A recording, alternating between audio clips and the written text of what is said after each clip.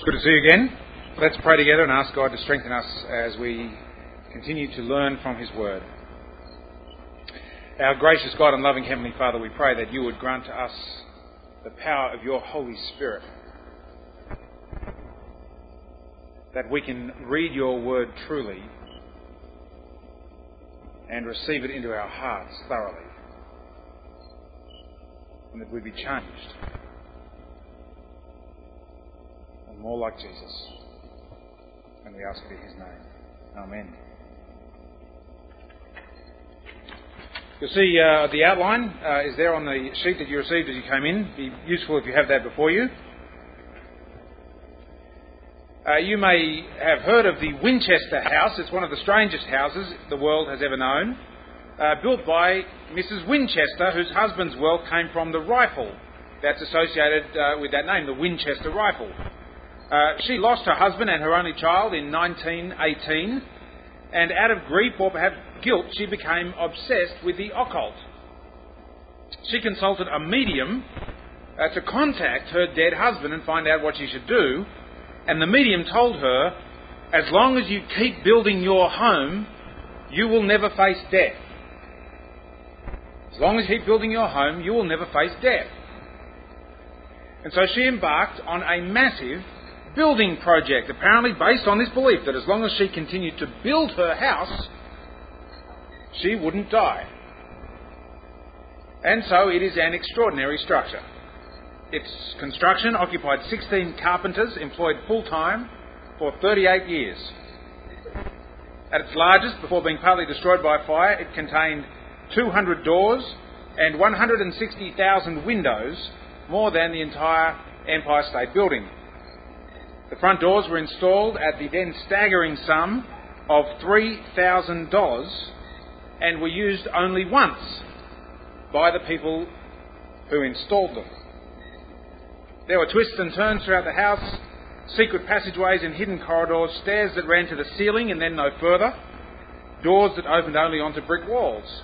It was a remarkable house. Apparently, all this was done, in her own words, to confuse death. Death would come visiting, see, and open the door, brick wall, bother. She was still building the house when death came to her, and death was not the slightest bit confused. Death has a wonderful sense of direction. After Mrs. Winchester died, it took 8 trucks working full-time for 7 weeks to cart away all the building materials and excess junk out of that house. For 38 years they'd been coming, and then they came once more. They came for her. The house was an amazing house, a metaphor of the life of a woman who knew deep in her bones the inevitability of death and did everything she possibly could to evade it. But death has a magnificent sense of direction. It gets all of us. It has the highest success rate of any phenomenon in the world. 100% absolute money-back guarantee. And what it gets, it keeps. I've only seen one recognisable dead body in my life close up. I actually illegally snuck into the anatomy lab here at Sydney Uni when I was in first year. Not that you've heard it from me. It's a great visit though, a lot of fun. And but I've only seen one recognisable dead body in my life. My father died last year due to complications after surgery.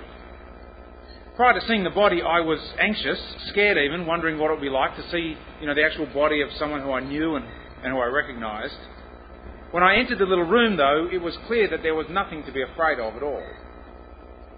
In fact, that was the problem. Death is such an overwhelming nothingness. The body lies there, entirely inert, incapable, lifeless, useless. You don't have to be a rocket scientist to know that. It's not a modern discovery that death is final. Even people in the first century knew that death was final. And so it was nothing other than with a heavy heart, I suppose, that Mary Magdalene approached the tomb where her hero, her mentor, had been laid, dead, cold, inert, useless. All that he had claimed to be, the Son of God, the Good Shepherd, the Bread of Life, the one whom God would glorify, all of that now lay utterly in tatters. He was dead and buried, and his enemies were rubbing their hands. And if the gospel ended there, we wouldn't be here. The EU wouldn't exist, the church wouldn't exist, I wouldn't have a job. The Bible's in your hands. I hope you have a Bible in your hands after my exhortation last week. The Bible's in your hands wouldn't be there, at least not the last 250 pages of it. You wouldn't have just had a long Christmas holiday. And Jesus' life would have proved to have been a sham, a fake, a fraud that you would have heard nothing of. And to top it off for Mary, some creep has interfered with the dead body of Jesus. John chapter 20 verse 1. Early on the first day of the week, while it was still dark, Mary Magdalene came to the tomb and saw that the stone had been removed from the tomb. So she ran and went to Simon Peter and the other disciples, the one whom Jesus loved, and said to them, "They have taken the Lord out of the tomb and we do not know where they have laid him." It's obvious what's happened. Someone has mucked it up. John, however, has something profoundly important to tell us in this account. The fact is, no one has interfered with the body of Jesus. Rather, he is risen from the dead. And so over the course of this chapter, John puts before us with great power and clarity the claim of the resurrection, that Jesus has been raised in a transformed bodily manner. The meaning of the resurrection, which takes place, he says, twice on the first day of the week. We'll see the significance of that. And then thirdly, the mission of the resurrection, that Jesus sends his disciples as the Father has sent him. The claim of the resurrection, the meaning of the resurrection, and the necessary mission of the resurrection. And we'll look at each of those in turn, as you see there on your outline. It's interesting, isn't it, that Peter's threefold denial of Jesus has not led to his exclusion from the group of the disciples. I think if I'd been one of those original disciples and Peter had come back and said, "Hi guys," you might have laid into him. I mean, look what he'd done. Perhaps, though, you weren't much better. Anyway, it's to Peter that Mary goes. He's in something of a panic, and so he starts sprinting. Sprinting is a shameful way of moving for Jewish adult men. But it's okay because he's sprinting with someone else. He's having a bit of a race, actually. It all gets a bit comic. The other disciple. We get the Bruce McAvaney commentary on the race. The hesitation, the pause before the tomb, the plunging in of Peter. But especially we get the status of the burial wrappings used on Jesus. Obviously. Verse 3. Then Peter and the other disciple set out and went toward the tomb. The two were running together, but the other disciple outran Peter and reached the tomb first. He bent down to look in and saw the linen wrappings lying there, but he did not go in. Then Simon Peter came following him and went into the tomb, and he saw the linen wrappings lying there, just in case you didn't get the first time that John said he saw the linen wrappings lying there, and the cloth that had been on Jesus' head, not lying with the linen wrappings that were lying there, which we've been mentioned twice already, but rolled up in a place by itself. It's interesting to contrast the account of Lazarus with that of Jesus. There are lots of parallels. In fact, precisely the same unusual word is used for headcloth in both this narrative and in the narrative with Lazarus. Of course, it's the difference that's all important. Lazarus comes out clothed still in his burial cloth, still wrapped around him, sort of. His was a return from the dead. The burial cloth used to wrap the body of Jesus, in stark contrast, has been left behind, precisely because Jesus has left death behind. The same point is made as Mary meets the Lord, who she thinks is the one, perhaps, who has stolen the body. Verse 14. When she had said this, she turned around and saw Jesus standing there, but she did not know that it was Jesus. She's been speaking with some angels. Jesus said to her, "Woman, why are you weeping? Whom are you looking for?" Precisely the same question that Jesus asked to the soldiers when they came to arrest him. Interestingly, "Whom are you looking for?" Supposing him to be the gardener, she said to him, "Sir, if you have carried him away, tell me where you have laid him, and I will take him away." And Jesus said to her, "Mary." And she turned and said to him in Hebrew, Rabboni, which means teacher. And Jesus said to her, do not hold on to me, because I have not yet ascended to the Father.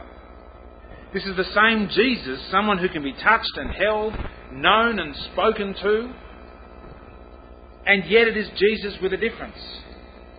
One who is not initially recognisable.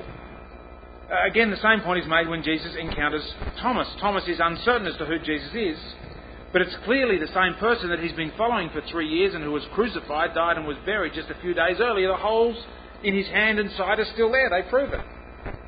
The same and yet different. It's very important to understand the claim of the resurrection that's being presented to us here by John, to make sure that we don't go for the wrong option. You see it on your sheets there. What has happened to Jesus is no ordinary resurrection, if that's not too much of an oxymoron. Your average garden variety everyday sort of resurrection. Not simply a return to life as it was, like, for example, Lazarus or the son of the widow of Nain, recorded for us in Luke chapter 7. They come back on point on A on the diagram there. They come back, but of course they will go yet again into death. Death being between the parallel lines. Now that's not the claim that's being made here. It's very different. Nor was it a resurrection, as some disturbers of the faith have put it, a kind of ghost or spiritual apparition, as though Jesus, the human being, had stayed dead, you see, stayed in death, but his memory or his power had risen in the disciples' hearts. The early believers knew about that kind of visitation from the dead of a ghost or a vision. In Acts chapter 12, we get a very comic scene where Peter is delivered from prison and goes to the house where his friends are praying for him to be delivered from prison. They're praying, it's happened. He knocks at the door, a servant girl answers, and she's just too stunned. She leaves him there because she's so upset and freaked out by what she's seeing.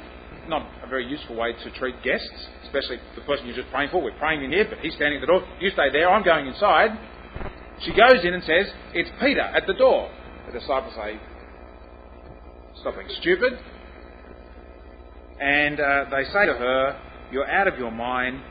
She insisted that it was so, and Acts chapter 12, verse 15, they say, well, perhaps it's his angel. They know what it is to be visited by someone from the dead. John Spong, who's an Episcopalian bishop in the United States, a deeply arrogant man who wants to change the Christian faith and be better than what it is in the Bible, understands the resurrection in this kind of way as something that's happening primarily to the disciples. I quote, Simon saw the meaning of the crucifixion that morning as he had never seen it before. And Simon felt himself to be embraced even with his doubts, his fears, his denials in a way that he had never before been embraced. That was the dawn of Easter in human history. It would be fair to say that at that moment Simon felt resurrected. The clouds of his grief, confusion and depression vanished from his mind, and at that moment he knew Jesus was a part of the very essence of God. At that moment Simon saw Jesus alive. It's quite poetic, isn't it? Absolute nonsense. It's to completely fudge the issue. You see that, don't you? The scripture doesn't say that Peter was resurrected. Jesus was resurrected. And resurrected means only one thing. The scholar N.T. Wright, foremost defender of the historicity of the bodily resurrection of Jesus, shows why this is just not a tenable view. I quote, he says, resurrection meant embodiment. Resurrection was not a term for life after death in general. It always meant re-embodiment. However strong the disciples' sense may have been that Jesus had been vindicated, that they had been forgiven, or whatever, they still would not have said that he was raised from the dead. Something remarkable happened to the body of Jesus. We see that reflected here, don't we? That Jesus speaks. Jesus can be touched. His wounds are still apparent. This is no ghost or spirit. This is not a visit from the world of the dead, of someone safe in the hands of God. It just doesn't stack up to the evidence. Well, some say that Jesus, according to diagram there C, was raised but with an entirely discontinuous body that has no relation to his earthly body. So that the tomb is still full of the bones of Jesus. You see, the body that Jesus died in goes into death, and then a wholly new body comes out, discontinuous entirely. This is the position of the former primate of Australia, why the Anglican Church in Australia calls its nominal head the primate. I'm not entirely sure, but that's what he is.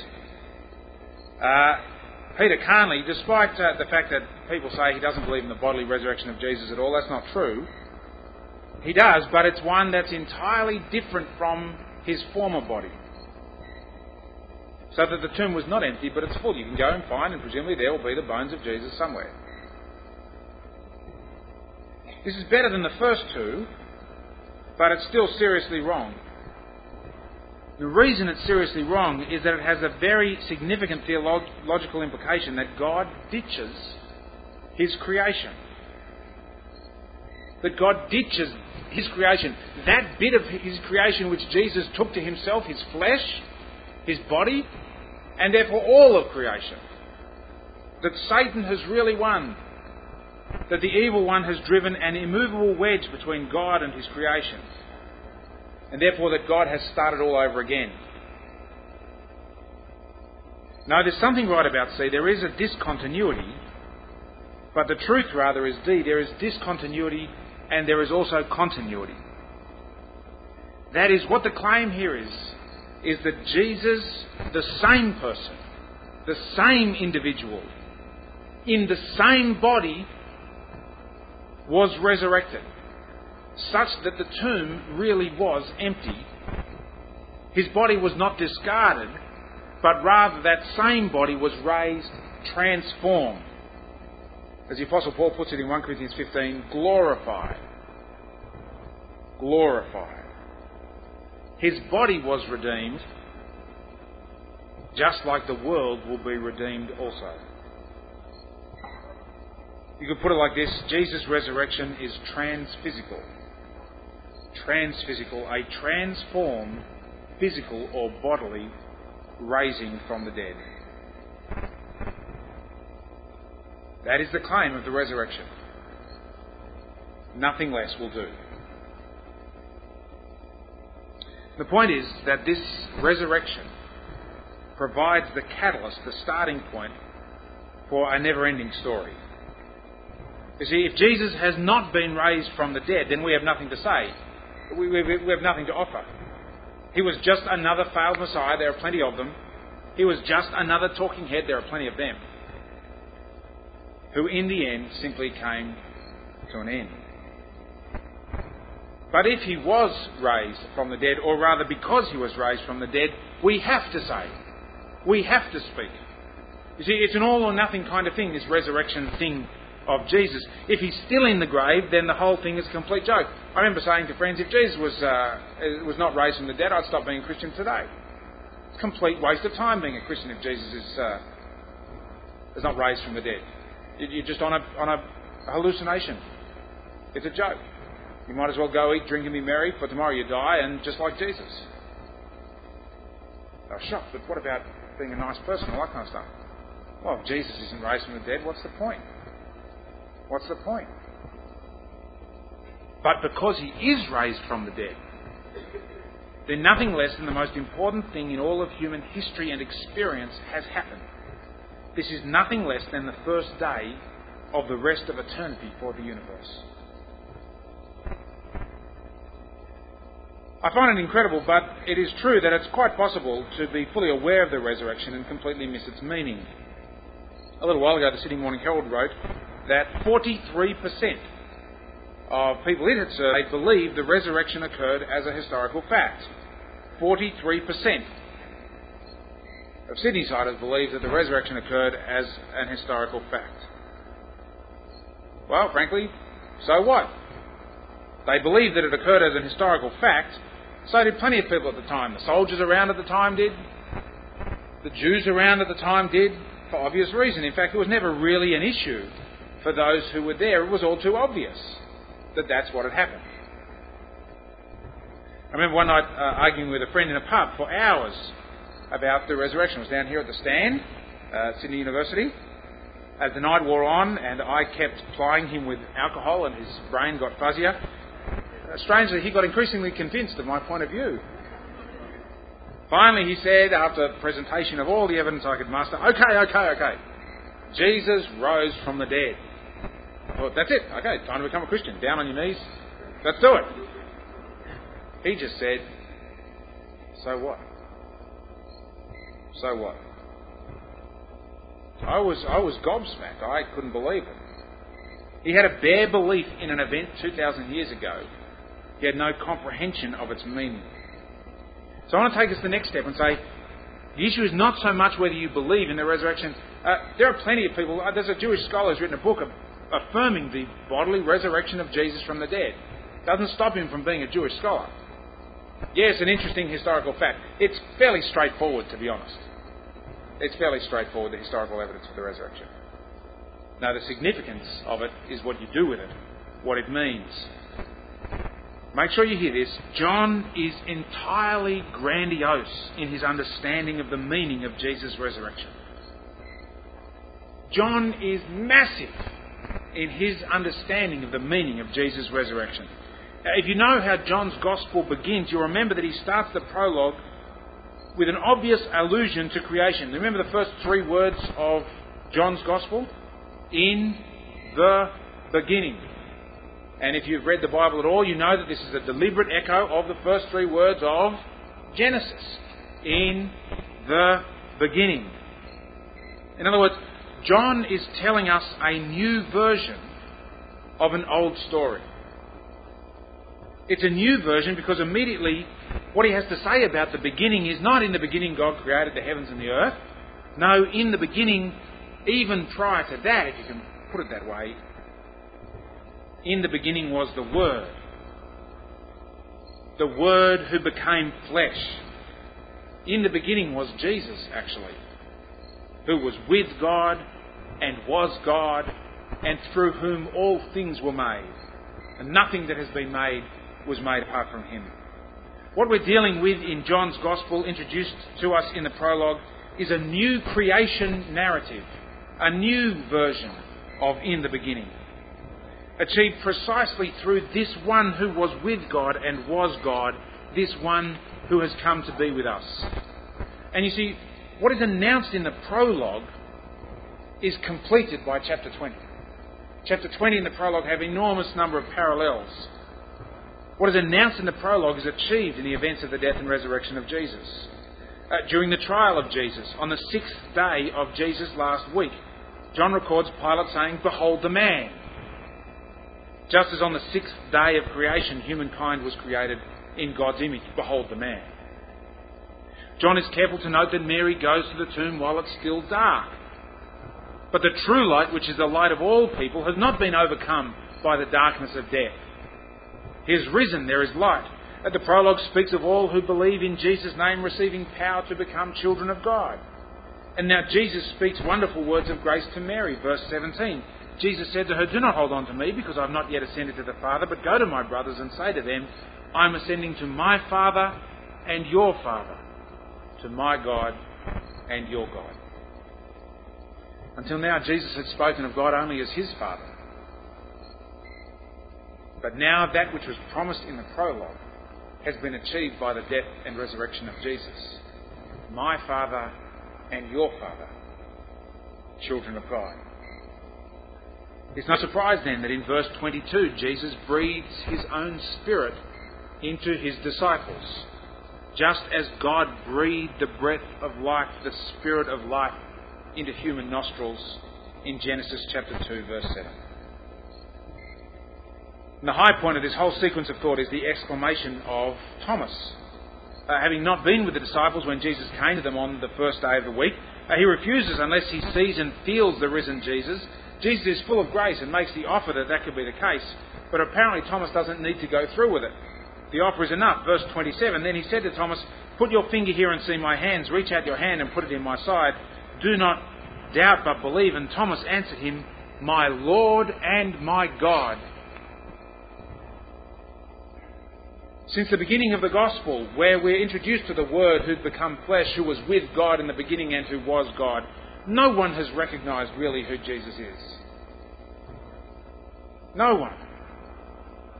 God, the only Son, who's close to the Father's heart and who has made the Father known. Now by resurrection, it's clear.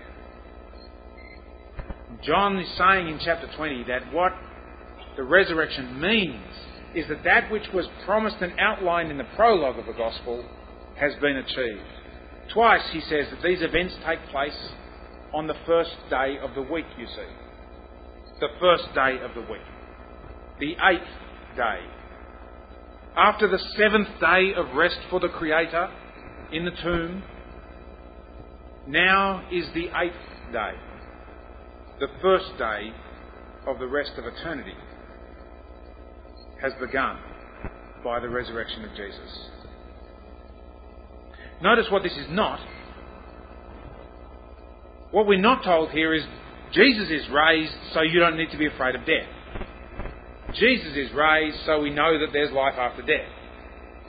That's true, but it's secondary. It's secondary. The main point is rather this. Jesus is raised, and that means a new day has begun. A new week has begun.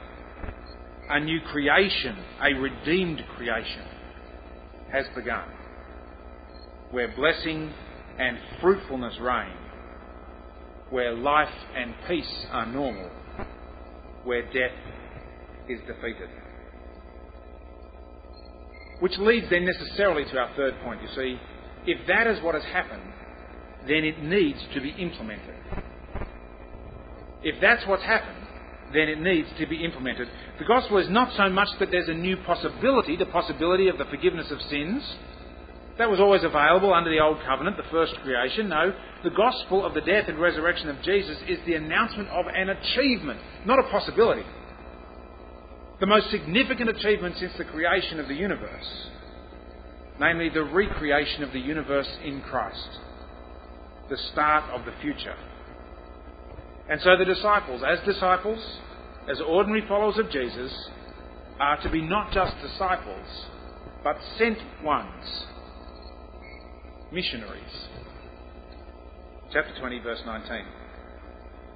When it was evening on that day, the first day of the week, and the doors of the house where the disciples had met were locked for fear of the Jews, Jesus came and stood among them and said, "Peace be with you." And after this he showed them his hands and his side. And then the disciples rejoiced when they saw the Lord. Jesus said to them again, "Peace be with you. As the Father has sent me, so I send you." When he said this, he breathed on them and said to them, "Receive the Holy Spirit. If you forgive the sins of any, they are forgiven them. If you retain the sins of any, they are retained. As the Father has sent me, so I send you." We know how the Father sent the Son. He sent the Son in love, didn't he? He sent the Son to the cross. He sent the Son to give himself up for the sake of others. There are dozens upon dozens of references throughout John's Gospel to the Father sending the Son. It's one of the great categories that Jesus uses to describe his relation to the Father. He is being sent by him. We know why the Father has sent the Son. The Father sent the Son not to condemn the world, but to save the world through him. The Father sent the Son so that he should lose none that have been given to him, but raise them up on the last day. We know how, and we know why the Father sent the Son. And so we know how, we know why the Son sends his disciples. Us disciples. Also to love and to give themselves up for the sake of others, for their salvation, not for their judgment. To be those who bear the triumph of Jesus for others. Now, you can get this wrong in a couple of ways. You can say, well, it's all up to me. Jesus is gone. I'm here. Lucky God. You can get so focused on what you do that you forget there are any other players, either God or other people, and become a one-woman or a one-man mission team. My thing, my project, my involvement, my conversations are the only thing that count, and you just kind of go solo and do it yourself and burn out very quickly. Or you can flip to the other side and say, well, actually, it's not up to me at all. It's other people's jobs. I don't have the ability. I don't have the opportunity. This doesn't really apply to me. I don't have the courage. I don't have the answers. I don't know the Bible well enough. All excuses, all poor. The fact is that we all have the ability. We all have the same opportunity, or you can make opportunity. We all have a Bible and Christian books and a brain to find out answers. And we are all disciples of Jesus if we put our trust in Him, who He sends as the Father has sent Him. Now, it's not all up to you, nor is it all up to other people. You have your part to play as one who is sent by Jesus. Let's just take a moment to spell this out a little bit. It doesn't really matter how you do it. What matters is that you do it. That you see yourself and act as though you have been sent by Jesus. There's the bread and butter business of sharing your life with others, sharing Christ with people around you, your friends and your family and your colleagues. Simply opening up and speaking about what you like. What you do on the weekend? Well, I did this on Saturday morning and Saturday afternoon and Saturday evening. I did this on Sunday morning and Sunday afternoon, and then I came to uni on Monday. And just forget to tell people that you went to church. That's not the way to do it, is it? I don't know what time you go to church. What did you do on the weekend? I went to church and had a great time. Were you at church? Why not? Where else would you be except with Jesus and His people? And off you go. See, that's a one-stop evangelistic conversation right there. As the Father has sent me, so I send you. Share your life. My kids have started going to school. Going to school is great to have kids, if for no other reason than that you get to send them to school and meet lots of other parents. Perhaps not the best reason to have kids, but you know, it's up there. It's up there. My wife and I have made friends with people. We get a chance to talk with them. They know that I'm a minister. That means Katrina gets easy conversations. I get easy conversations. Guy's father died. He wanted to talk with me about that. Why? Just because his kid's a friend of my kid. And so we can talk about stuff. When I mentioned, I told him about the resurrection of Jesus, that He has power over death for those who put their trust in Him. It's not being on a crusade. It's just being a Christian with a big open heart. As the Father has sent me, says Jesus, so He sends you. The keys here are readiness and prayerfulness and naturalness. Be ready for opportunities that come. There are endless numbers of them. Be prayerful that God would give them to you. If you pray for a week that God would give you opportunities to speak to people about Christ, you will not fail to get it. The EU, Ryan Smart, will give you $5 if that happens. You pray for a week and that God doesn't answer that prayer. Prayerfulness and naturalness.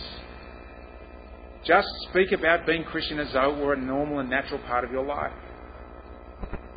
Because it is, isn't it? It is. There are many other things that you can do. You're not just reactive or responsive to what happens around you. You can take deliberate steps to spend your holidays on a short-term mission over the summer break, or supporting financially someone else. I know a lecturer here at the university who has, at his own expense, has brought out a young Christian from Mongolia and supported her through extra study. She's now back in Mongolia. You'll hear about this. And engaged in a remarkable ministry. He's had a direct gospel impact in Mongolia because he took some initiative.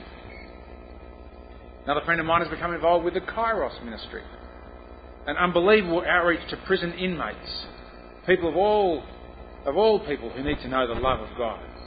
You may not know it, but there's a virtual revival taking place in a number of the prisons through this state. Dozens upon dozens of people are being saved and entrusting themselves to the risen Lord Jesus. But it's more than just as individuals, of course. We as the EU have this task. This year particularly is the 75th anniversary of EU. And we're going to have a party. A whole year party. Extravagant outreach. What else would you do for your anniversary? We're going to proclaim the achievement of the resurrected Christ to this campus. You'll hear more about it, but the heart of it is our Seek 5 challenge. That each of us would be involved in joining Jesus, who seeks and saves the lost. To ourselves, seek 5 people. To pray that God would lay 5 people on our hearts that we can share Christ with. That as the Father has sent Jesus, so he would send us to those 5. That we could speak to them of Jesus. And that in his grace and power he would give us one that we could lead to Christ this year. There are all sorts of different events and activities and opportunities which will go with that. You'll hear more about it. But can I urge you to take up that challenge? Buy a little key ring. Key ring, why? Because it's something you'll look at every day. And you'll look at it and you'll go, yes, I'm going to pray for those 5. I know who my 5 are. I pray for them regularly. Seek 5 this year. Notice 2 other things about this sending. It entails genuine spiritual power and authority. He breathes on his disciples the breath of life. Life in the recreated world, the life of the Spirit, precisely to empower them for this mission. This is the same Spirit who is in all Christians. And at the same time, notice that it's the spiritual reality of the forgiveness of sins that we're dealing with here. And the community of God's people are given the authority of heaven. This is a terrifying verse, isn't it? That God somehow backs his church. That what the church does here on earth, God does in heaven. If you forgive the sins of any, they are forgiven them. If you retain the sins of any, they are retained. There's a lot to say here. We'll say a lot of it at annual conference, our main conference for the year, which is on the church, and I think promises to be a fantastic time. But for now, notice that Jesus does not send us to build hospitals and schools. Good though those things are, they're not an end in themselves. That's not the mission, the sending which we are sent to. He doesn't send us to heal people and fix economic systems. Good though those things are. He sends us in the power of the Holy Spirit to be in the sin forgiveness business. Sin forgiveness through him. As the Father has sent me, so I send you. Well, it's a good thing that Jesus sent his disciples, who sent other disciples, and Jesus sent those disciples and others, and even crazy people who came out on the first fleet to this bottom end of the world. And others who were sent by Jesus, who kept being sent by Jesus, who were good enough to speak the gospel to you and to me. For without them we would not know of this resurrected Jesus, would we? I thank God for the people who invited me to the camp during that December break where I heard of Christ really, and who brought to me the word of the resurrected Jesus. And as God sent those people to me, as God sent whoever it was that spoke to you, so he sends you. Notice the blessing of Jesus. Jesus says to Thomas, "Have you believed because you've seen me? Blessed are those who have not seen and yet come to believe."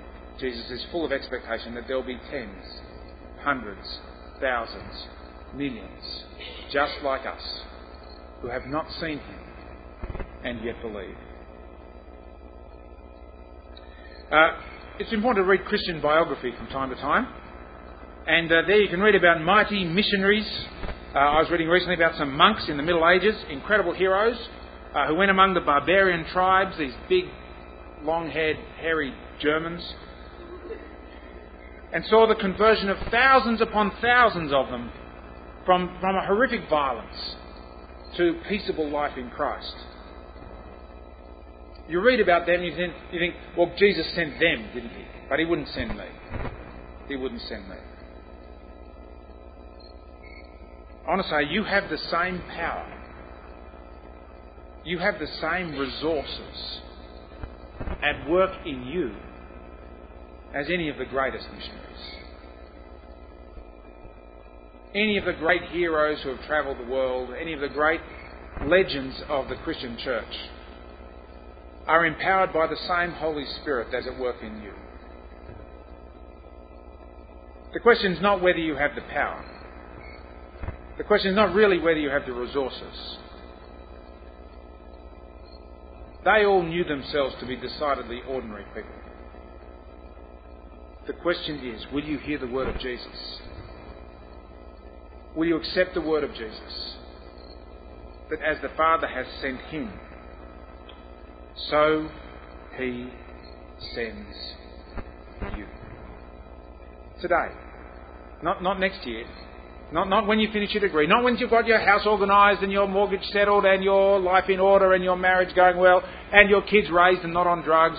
And, you know, I mean, not that day before you die. This day. This afternoon. You have a mission in life. As the Father has sent Jesus. As you're a disciple of Jesus. As he has granted to you the gift of his Holy Spirit.